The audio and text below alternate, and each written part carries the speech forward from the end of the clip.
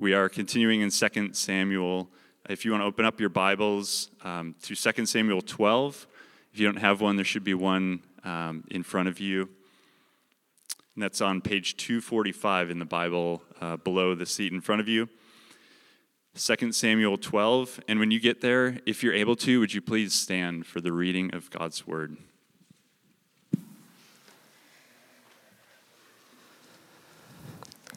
And the Lord sent Nathan to David. He came to him and said to him, "There were two men in a certain city, the one rich and the other poor.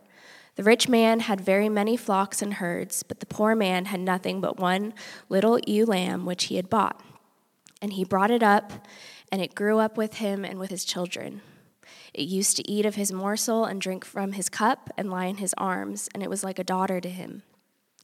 Now there came a traveler to the rich man, and he was unwilling to take one of his own flock or herd to prepare for the guest who had come to him. But he took the poor man's lamb and prepared it for the man who had come to him. Then David's anger was greatly kindled against the man, and he said to Nathan, 'As the Lord lives, the man who has done this deserves to die, and he shall restore the lamb fourfold, because he did this thing and because he had no pity.' Nathan said to David, 'You are the man. Thus says the Lord, the God of Israel. I anointed you king over Israel, and I delivered you out of the hand of Saul. And I gave you your master's house and your master's wives into your arms, and gave you the house of Israel and of Judah. And if this were too little, I would add to you as much more. Why have you despised the word of the Lord, to do what is evil in his sight? You have struck down Uriah the Hittite with the sword, and have taken his wife to be your wife, and have killed him with the sword of the Ammonites. Now therefore the sword shall never depart from your house, because you have despised me, and have taken the wife of Uriah the Hittite to be your wife.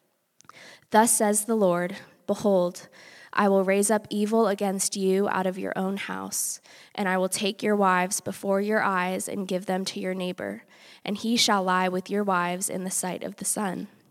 For you did it secretly, but I will do this thing before all Israel and before the sun.' David said to Nathan, 'I have sinned against the Lord.' And Nathan said to David, 'The Lord also has put away your sin. You shall not die. Nevertheless, because by this deed you have utterly scorned the Lord, the child who is born to you shall die.'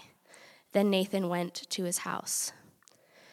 And the Lord afflicted the child that Uriah's wife bore to David, and he became sick. David therefore sought God on behalf of the child, and David fasted and went in and lay all night on the ground. And the elders of his house stood beside him to raise him from the ground, but he would not, nor did he eat food with them. On the seventh day, the child died. And the servants of David were afraid to tell him that the child was dead, for they said, 'Behold, while the child was yet alive, we spoke to him, and he did not listen to us. How then can we say to him, the child is dead? He may do himself some harm.' But when David saw that his servants were whispering together, David understood that the child was dead. And David said to his servants, 'Is the child dead?' They said, 'He is dead.' Then David arose from the earth and washed and anointed himself and changed his clothes. And he went into the house of the Lord and worshipped. He then went into his own house, and when he asked, they set food before him, and he ate. Then his servants said to him, 'What is this thing that you have done? You have fasted and wept for the child while he was alive, but when the child died, you arose and ate food.' He said, 'While the child was still alive, I fasted and wept, for I said, who knows whether the Lord will be gracious to me, that the child may live. But now he is dead. Why should I fast? Can I bring him back again? I shall go to him, but he will not return to me.' Then David comforted his wife, Bathsheba, and went into her and lay with her, and she bore a son, and he called his name Solomon. And the Lord loved him, and sent a message by Nathan the prophet. So he called his name Jedediah because of the Lord. Now Joab fought against Rabbah of the Ammonites, and took the royal city. And Joab sent messengers to David and said, 'I have fought against Rabbah. Moreover, I have taken the city of waters.' Now then gather the rest of the people together and encamp against the city and take it, lest I take the city and it be called by my name." So David gathered all the people together and went to Rabbah and fought against it and took it. And he took the crown of their king from his head. The weight of it was a talent of gold, and in it was a precious stone, and it was placed on David's head. And he brought out the spoil of the city, a very great amount. And he brought out the people who were in it, and sent them to labor with saws and iron picks and iron axes, and made them toil at the brick kilns. And thus he did to all the cities of the Ammonites. Then David and all the people returned to Jerusalem. This is the word of the Lord. Please pray with me. Heavenly Father, we are just really, really thankful to belong to you. Just as we sung these wonderful songs of worship and we were able to rehearse the good news of the gospel together through song, God, it just reminds all of us of your amazing and incredible love for your people. That you are, in fact, a good, good Father. That you and you alone are worthy of our worship and our praise because it's through Christ alone that we've been made right with God and that we've become the children of God. It is not about what we've done, it's about what you have done for the people you love. So God, this morning, we just revel in the good news of the gospel. We are a grateful, grateful people. And God, we pray as we now move to consider 2 Samuel chapter 12, that, Lord, you would help remind us even further of your grace, of your unmerited love, of your favor for your people. In particular, as we consider how even though David had sinned greatly, you still pursued him. You still blessed him. You still had a future and a hope for him. Lord, I pray that we today would just be overwhelmed by your grace and your kindness toward us. So God, would you speak to our hearts? Would you minister through your word to your people? In Jesus' name we pray. Amen. Amen. Good morning, everyone. Go ahead and grab a seat. It's great to be with you. It's always a joy to worship God with the people of God on the Lord's Day. It's my favorite day of the week. I'm sure it's many of your favorite days of the week. And they don't pay me to say that. So it's just truly my favorite day of the week. The sermon title this morning is The Kindness of Getting Caught. The Kindness of Getting Caught. If you like that sermon title, it was mine. If you turn out to not like it so much, you should know Ryan gave it to me. It was his idea. But I think it's a great title. That's why I was willing to go with it, because I think it's going to capture really well what we see here in 2 Samuel chapter 12. As we see again the kindness of God being put on display in the life of David, but in a way that we often don't think of the grace of God or the kindness of God. So I think the title will become very fitting throughout this sermon. To bring us up to speed, though, in the last chapter, in 2 Samuel chapter 11, David, the man after God's own heart, the king over God's people, spiritually and morally face plants. Right? He ends up eyeing a woman, lusting after her, and committing adultery with her.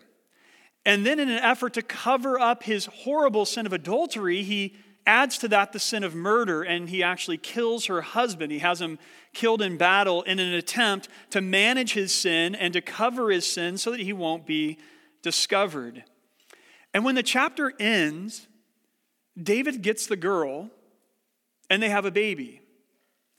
And it's shocking as a reader, and it's a bit infuriating.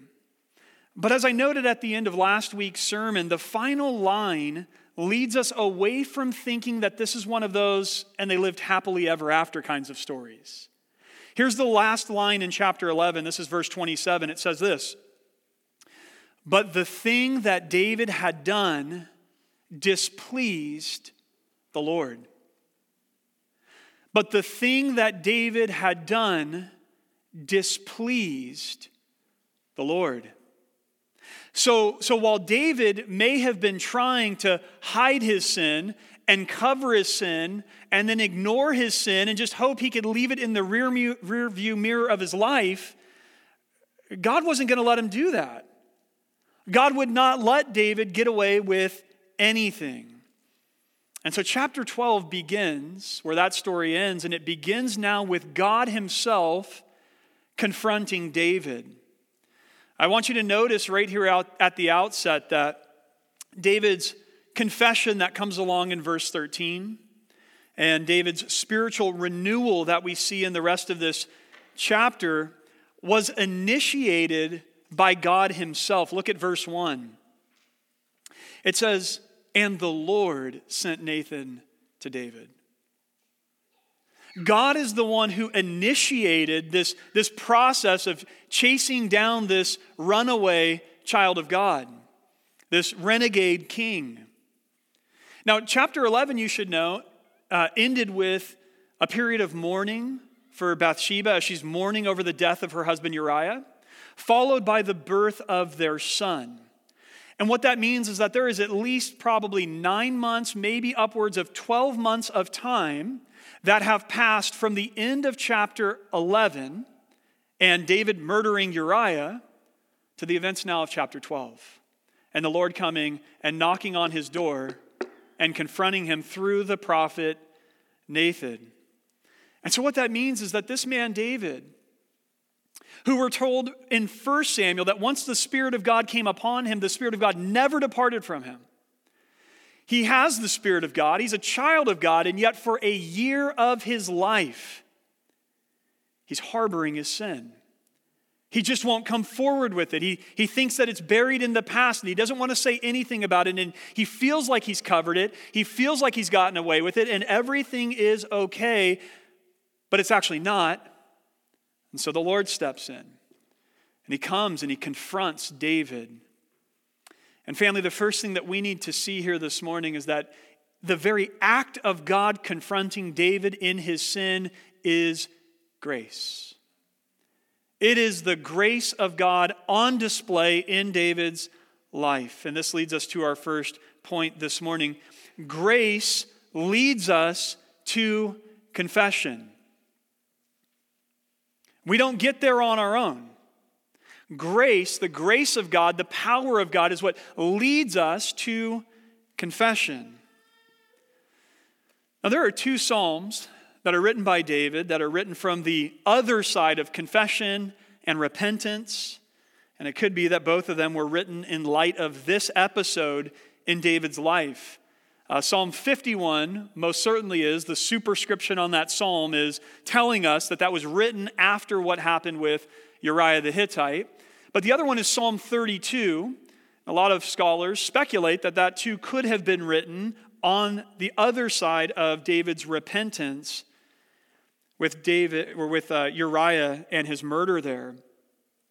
But I want you to notice how Psalm 32 begins, and then we want to talk about the grace of God here in leading David to confession. Here's the first 4 verses of Psalm 32. David writes this. He says, "Blessed is the one whose transgression is forgiven, whose sin is covered. Blessed is the man against whom the Lord counts no iniquity and in whose spirit there is no deceit. For," or because, now he's going to explain to you where this blessing is found, at least in part. Verse 3, "For because when I kept silent, my bones wasted away through my groaning all day long.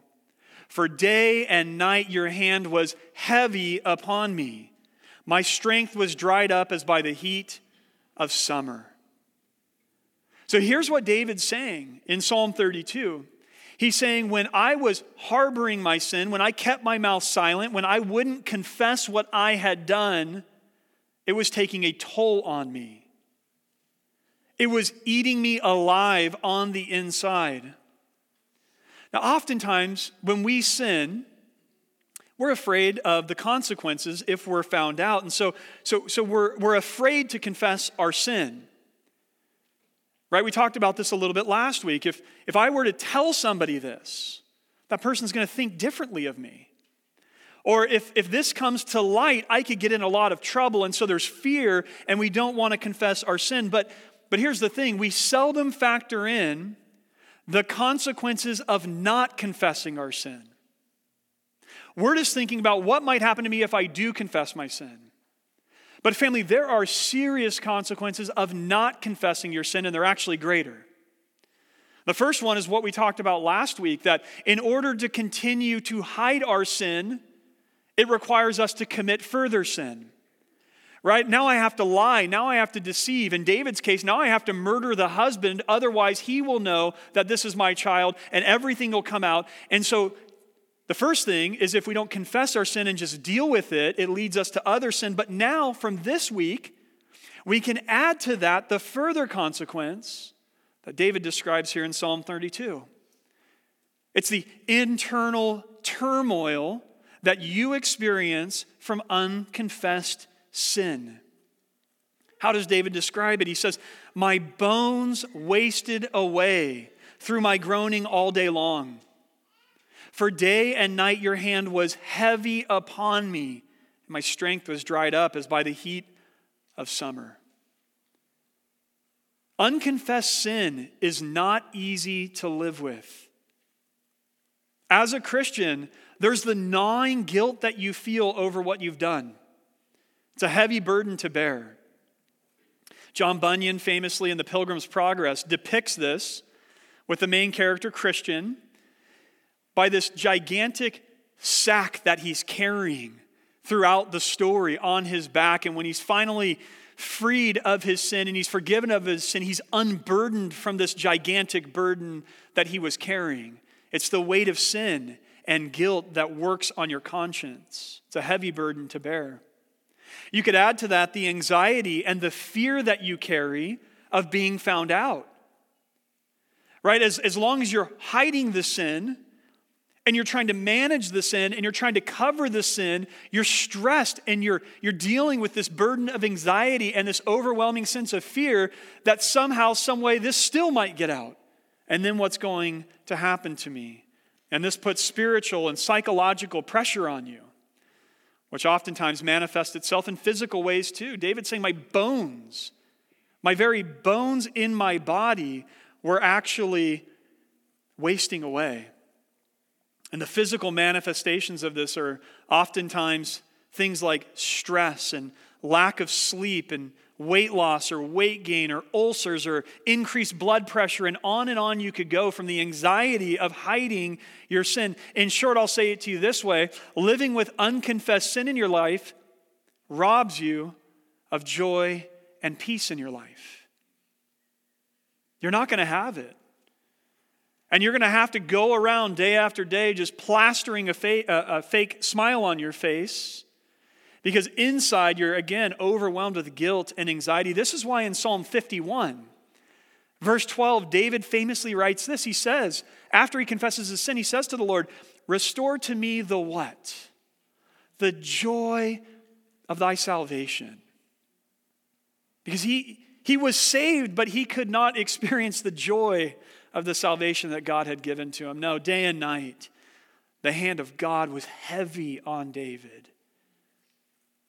The Holy Spirit just working on David's heart and on his mind.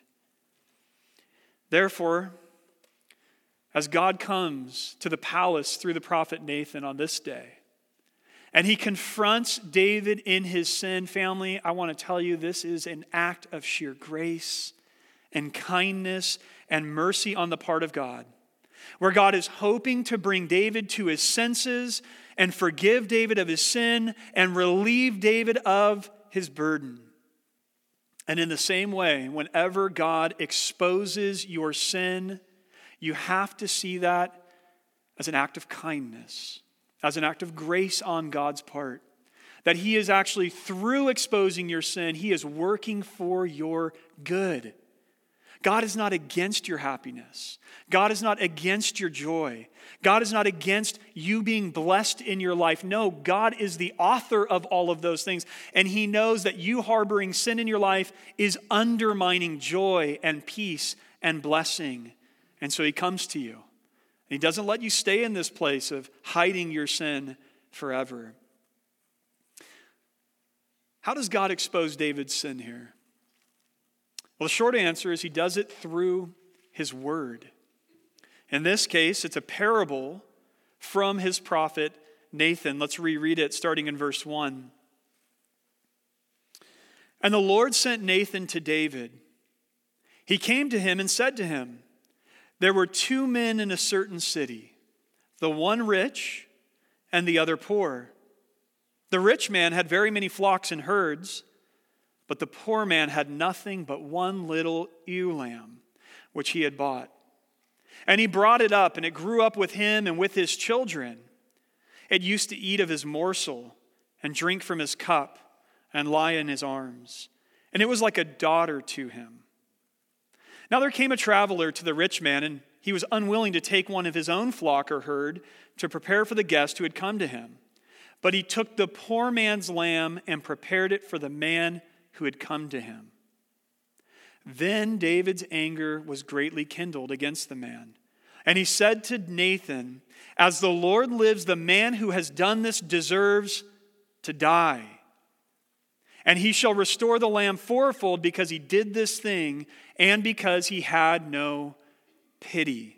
We'll stop there. Nathan baits and David bites. This is a leading story. This is an intentional parable. Nathan comes marching into the palace with knowledge of David's sin, presumably given to him from the Lord, and with a well-crafted word from the Lord to help David see the gravity of what he has done. And the story is very obvious, and it's very clear, and it's very egregious.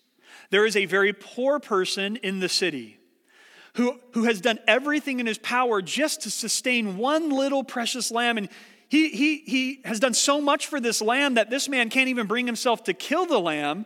It's more like a daughter now. It eats at his table and sleeps in his bed in his arms. And it's become like family to him because it's really all he's got. And when the poor man has a traveler come, or when the rich man rather has a traveler come to him, rather than taking an animal of his own herd, he goes to his neighbor, steals his lamb, puts it to death, and feeds the traveler. This rich man is heartless and pitiless toward his poor neighbor. And the story has its intended effect. Because as we read, David's anger is what? It is greatly kindled. As the king in Israel, he is the ultimate judge in Israel.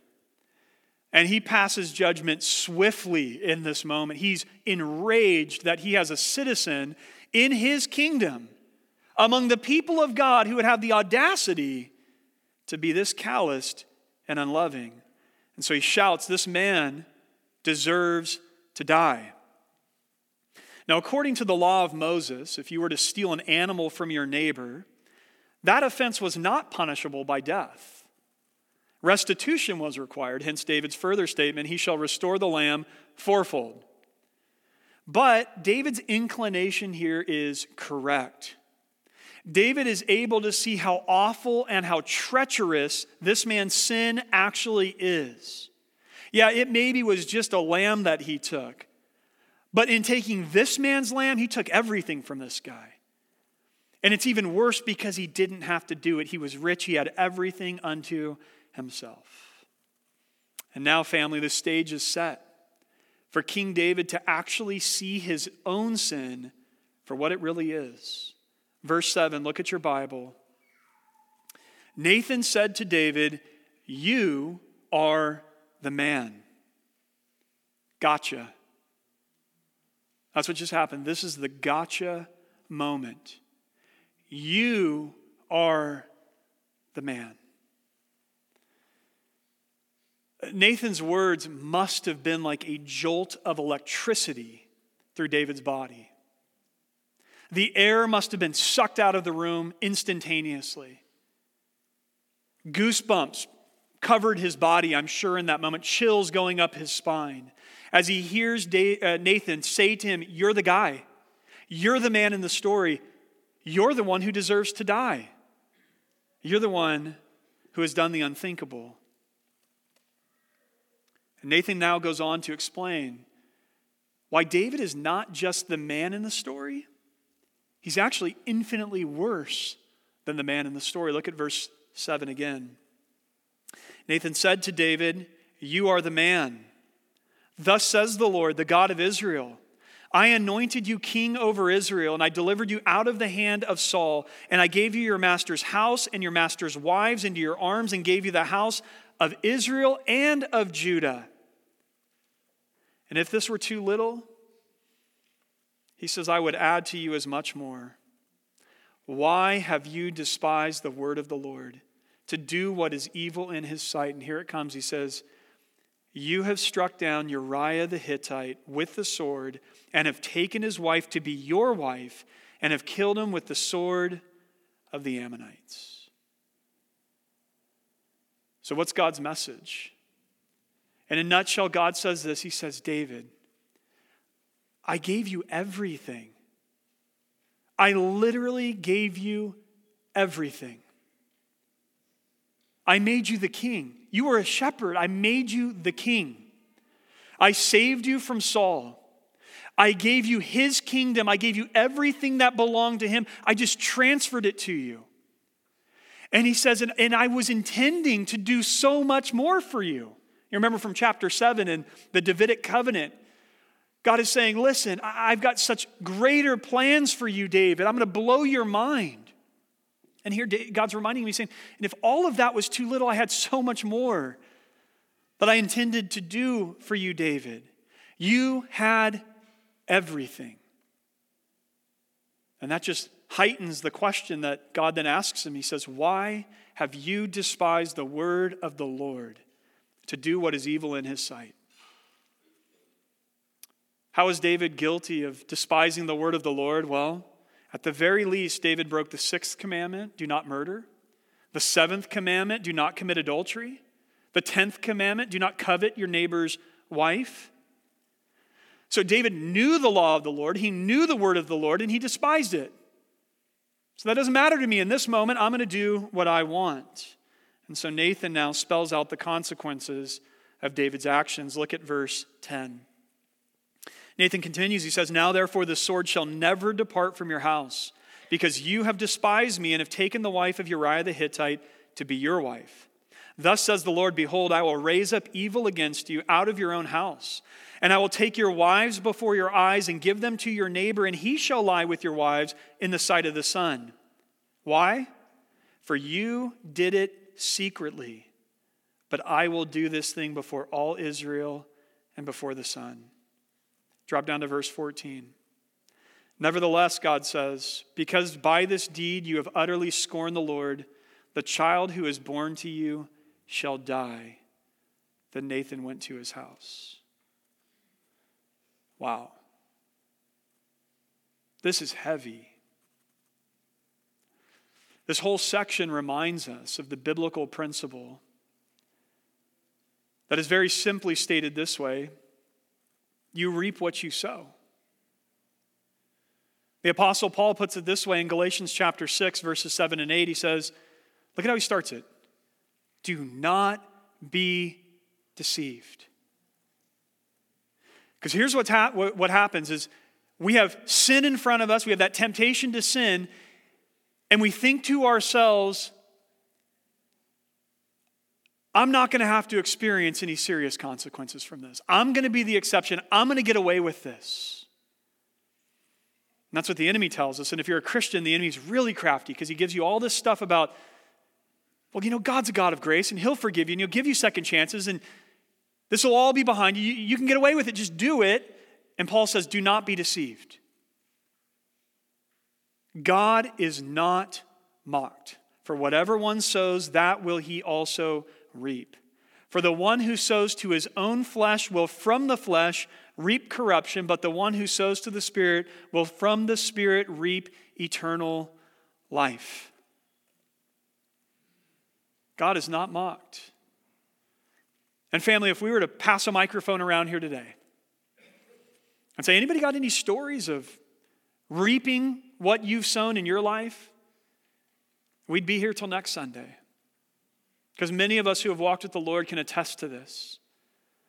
The consequences that have come before we were Christians for sure, many even after we've become Christians, as a result of our sin, the way it's impacted people, the destruction it's had in our own lives, in our families, in relationships, in business, etc. But I want you to notice here in this chapter how directly the consequences of David's sin align with the sin itself. I don't know if you saw it as we read this, but check this out. David brought violence to somebody else's family. Now God says the sword will never depart from your household.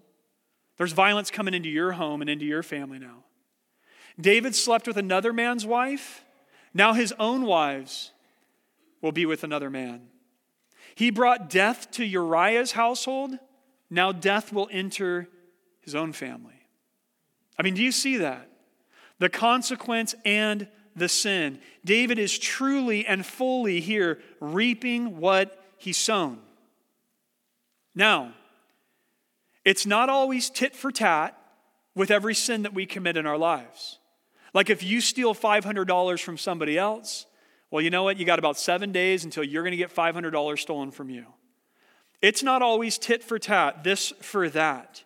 Indeed, family, sometimes in his unfathomable grace, God doesn't bring observable consequences to us in the wake of the sins that we have committed.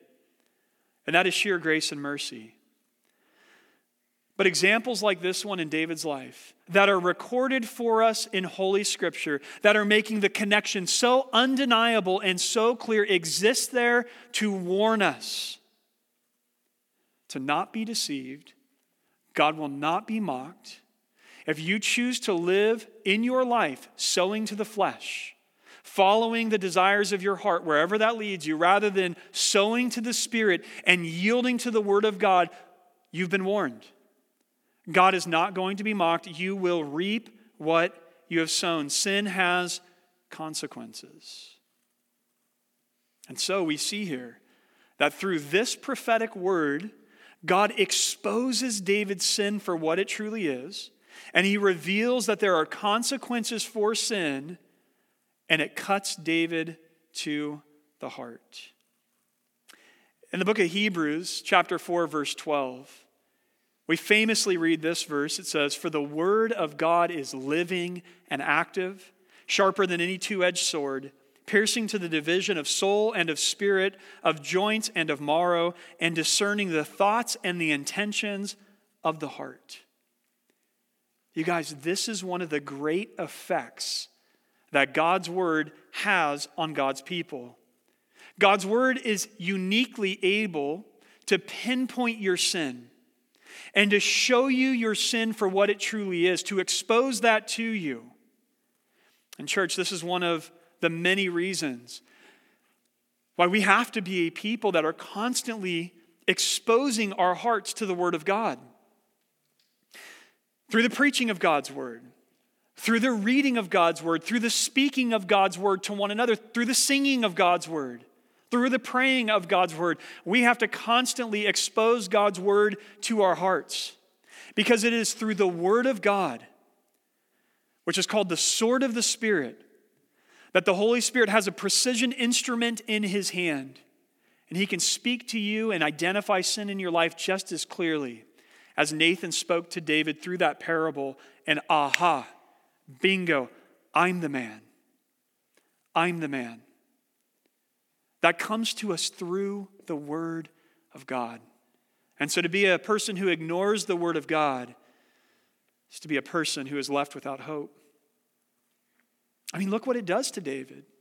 Verse 13, church, look at verse 13. The use of the Word of God, it brings David to his senses and it leads him to confession. Here we go, verse 13. David said to Nathan, "I have sinned against the Lord." Last week we talked about how whenever we sin, there are two choices in front of us at that moment. I can either confess my sin to the Lord and to others if necessary, or I can conceal my sin. I can try to cover it and hide it and manage it. Proverbs 28:13 tells us how those two choices work themselves out. It says, whoever conceals his transgressions will what? Will what? Not prosper. Okay, it's not going to work out for you. But he who confesses and forsakes them will obtain mercy. David chose to conceal his sin. And as we talked about, it led to more sin and the misery of a guilty conscience. But now David is brought to his senses. He confesses his sin. He finally just says it. He comes clean with it. I have sinned against the Lord. Here's how he says it in Psalm 32, verse 5. I acknowledged my sin to you, and I did not cover my iniquity. I said, I will confess my transgressions to the Lord. And then what happened? And you forgave the iniquity of my sin. Here's how he says it in Psalm 51. He begins that psalm and he says, have mercy on me, O God, according to your steadfast love.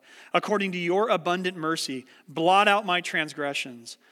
Wash me thoroughly from my iniquity and cleanse me from my sin. For I know my transgressions and my sin is ever before me. David now has chosen confession. David now is done hiding. David is bringing the sin out to the light. He's seen it for what it is, and he's done hiding. And the moment he does that, you guys, it's instantaneous in the text. The moment he does that, he begins to experience mercy. The second his lips stop confessing, Nathan starts talking. And what does Nathan say to him? Verse 13, the Lord has put away your sin. You shall not die. Immediately, he confesses his sin, and there is mercy that begins flowing into David's life.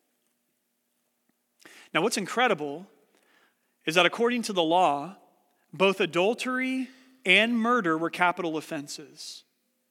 What the law said is that if you do these things, you will be killed. But notice here, the Lord puts David's sin away so that he no longer had to be put to death. Creates an interesting question. How could God just do that? I mean, does the Lord just look at people that he likes like David and say, oh man, you did something really bad, and then kind of pick up the carpet here and I'm just going to sweep that in there, and we're just not going to talk about that, and don't worry about it. You don't have to deal with the consequences. How does God do this? How does he not punish David to the full extent of the law? Wouldn't that be an injustice? The answer to that question is this: the same way that he puts away our sin, through the death of his one and only Son, Jesus Christ, who, according to Paul, became sin for us. When Jesus hung on that cross, God placed the sins of all of his people on his Son. Jesus became sin for us so that in him we might become the righteousness of God. In Romans chapter 3, toward the end of the chapter, the Apostle Paul deals with this very question. How can God in the Old Testament be considered just when all of these people were sinning and Jesus hadn't come yet? How could God just ignore all of that sin in the Old Testament? Here's how Paul puts it in Romans 3:23. For all have sinned and fall short of the glory of God and are justified or made right before God by his grace as a gift. How? Through the redemption that is in Christ Jesus. So it's through Jesus, whom God put forward as a propitiation or an acceptable sacrifice by his blood to be received by faith. And what was the purpose of God doing that? In part, here it is. This was to show God's righteousness. That there is no unrighteousness in God. There's no injustice in God. So putting our sins on Jesus was to show God's righteousness, because in his divine forbearance, some translations say patience, what was God doing? He passed over former sins. It was to show his righteousness at the present time so that he might be just and the justifier of the one who has faith in Jesus. Now that's a sophisticated argument from the Apostle Paul.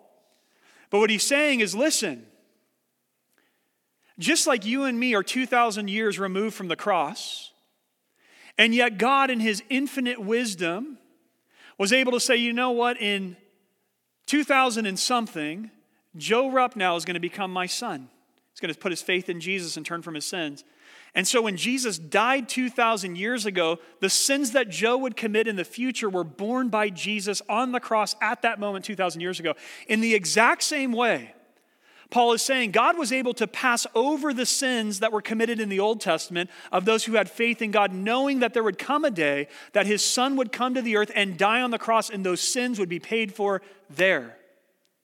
And therefore, there is no unrighteousness with God.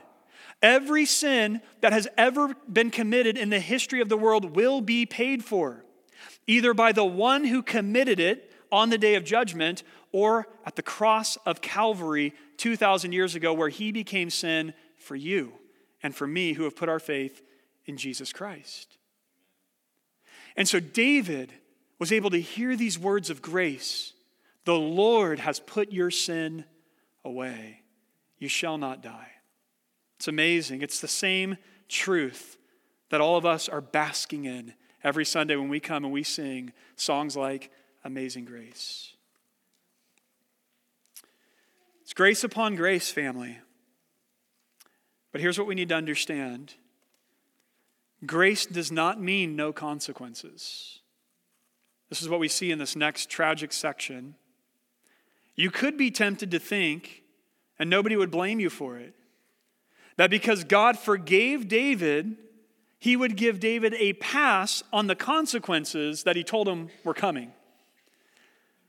In other words, it could be thought of that maybe God was just saying, David, you've done all of these sins, and here's what's coming for you as like a warning. And then David comes to his senses and says, I've sinned, and he confesses his sin, and God says, okay, now I don't actually have to go through with this. You don't have to experience any of the consequences. But the upcoming chapters are going to show us that violence will be experienced in David's house. And in chapter 16, we're going to find David's rebellious son sleeping with David's concubines in a tent that is pitched on top of the roof of the palace in broad daylight, just as the Lord said. And here in these next verses, we see that the child that is born to David and Bathsheba dies of illness in his infancy. So God forgave David, but his sins still had consequences. Look at verse 15. Then Nathan went to his house, and the Lord afflicted the child that Uriah's wife bore to David, and he became sick. Now that's a very hard verse to read. But family, this verse just makes plain what must be true. Ultimately, whether directly or indirectly, all sickness, all suffering, and all death must be allowed by God.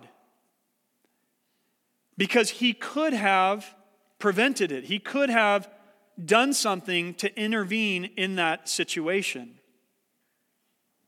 Now, does this mean that God takes delight in sickness or suffering or death? Absolutely not. Ezekiel famously says, speaking on behalf of the Lord, I take no delight in the death of the wicked. We know from the Gospels that Jesus wept over death and suffering. So it doesn't mean that, but it does mean this. It does mean that God has a purpose and a plan in it. That through all suffering, and even in death, God has a plan and a purpose. Indeed, it is only because God is in control of all things, including sickness and death, that you and I can cling to the amazing promise found in Romans 8:28, which says, and we know that for those who love God, all things, including suffering, including sickness, even death, all things work together for good for those who are called according to his purpose. You can only believe that if all things are under God's ultimate control. And it is only because we believe that God is sovereign, that he truly does rule and reign over everything, that even the devil is on a leash. It is only because we believe that we find the courage to pray for healing and deliverance from our trials and our hardships. And so as hard as it can be for us to get our minds around the fact that God could have caused things to work out differently in our lives, it's much harder to imagine our lives being outside of God's control. There would be no hope. There would be no comfort. There would be no promise in our suffering. So this child is sick, and the child does die. Look at verse 16. David therefore sought God on behalf of the child. And David fasted and went in and lay all night on the ground, and the elders of his house stood beside him to raise him from the ground, but he would not, nor did he eat food with them. On the seventh day the child died, and the servants of David were afraid to tell him that the child was dead, for they said, "Behold, while the child was yet alive, we spoke to him, and he did not listen to us. How then can we say to him, the child is dead? He may do himself some harm." But when David saw that his servants were whispering together, David understood that the child was dead. And David said to his servants, "Is the child dead?" They said, "He is dead." Then David arose from the earth and washed and anointed himself and changed his clothes. And he went into the house of the Lord and he worshiped.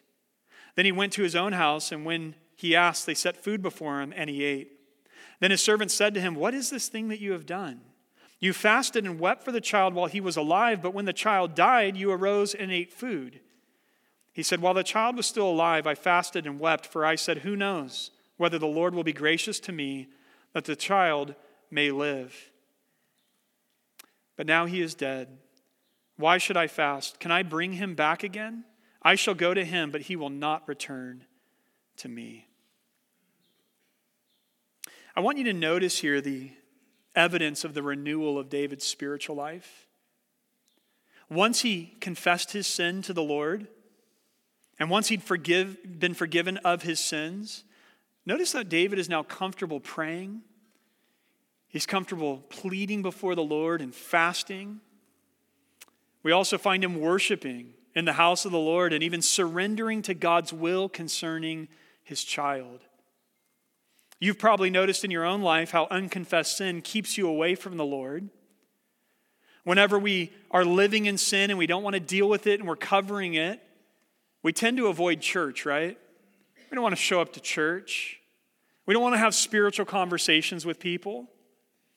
We're not comfortable praying. We're not comfortable reading the Bible. We just want to kind of hide out and get away from all of the things of the Lord.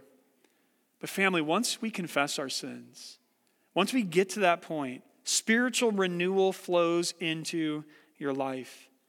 In Psalm 51, David says this starting in verse 10. "Create in me a clean heart, O God, and renew a right spirit within me.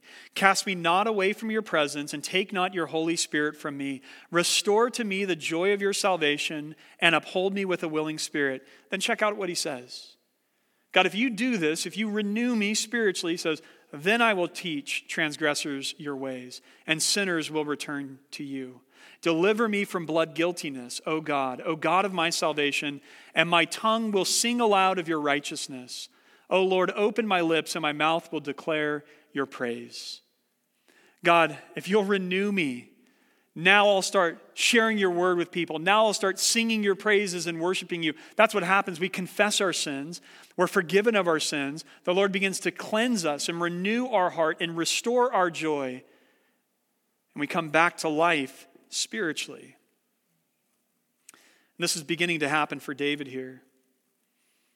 David is heartbroken over his child, but notice he's not angry with God. I would suggest to you that David at this moment knows now more clearly than ever that he doesn't deserve God's favor and blessing. That God doesn't owe David anything. And yet God has forgiven his sin. And God has given him a future and a hope. And that's enough for David. What do I mean, a future and a hope? Look at that last line there in verse 23. He says, "But now he is dead. Why should I fast?" He says, "Can I bring him back again?" And then he says, "I shall go to him, but he will not return to me." You know, Old Testament believers had a much foggier understanding of what happens after you die than we have on this side of the cross. But notice that David does believe in life beyond the grave. He says, "I shall go to him." Now we get a final glimpse into God's plan and purposes regarding the death of this child. We know where David is going to go upon his death. He's a child of God. So he will go and be with God. But notice he's confident that when he gets there, his son who has died will already be there. And so while the death of David's son is tragic, God brings out good ends from horrible means. God did have a plan for that little boy. And it was for him to skip all of the heartaches and the challenges of life in this world and go immediately into God's presence where there is fullness of joy and pleasures forevermore. And so far from having a calloused heart toward this child or evil intentions for this child, perhaps God's feelings for this baby are better captured by these words regarding King Jeroboam's son who died under similar circumstances. Listen to 1 Kings 14:13. And all Israel shall mourn for him and bury him, speaking of this infant child, for he only of Jeroboam shall come to the grave. That sounds horrible. He's the only one that comes to the grave. Listen, because in him there is found something pleasing to the Lord, the God of Israel, in the house of Jeroboam. What an amazing verse. That God was pleased with this baby, loved this baby, and actually the baby died, and God brought him to heaven. So David here moves forward with hope. And this is the final idea, and we're going to wrap up in this chapter. That grace promises us a hopeful future. I don't know if you saw this when we first read the chapter, but the chapter from this point takes a serious turn, and it's an upward turn. Everything becomes so much more positive at this moment. David here is now found comforting his wife, which speaks positively of where their relationship is at this moment. And then God blesses David and Bathsheba with another son. They called his name Solomon. This son would be the heir to David's throne and the person who all of God's promises that he made to David in chapter 7 are going to now flow directly through. It's impossible to not read this and sense that God is communicating at this moment to David, David, all is not lost. Your failures are not final. We learn here that God can bring beauty from ashes. And if you're having any trouble seeing that, God spells it out really clearly for us in the rest of the paragraph in verses 24 and 25. It says, and the Lord loved him, speaking of the baby, and sent a message by Nathan the prophet.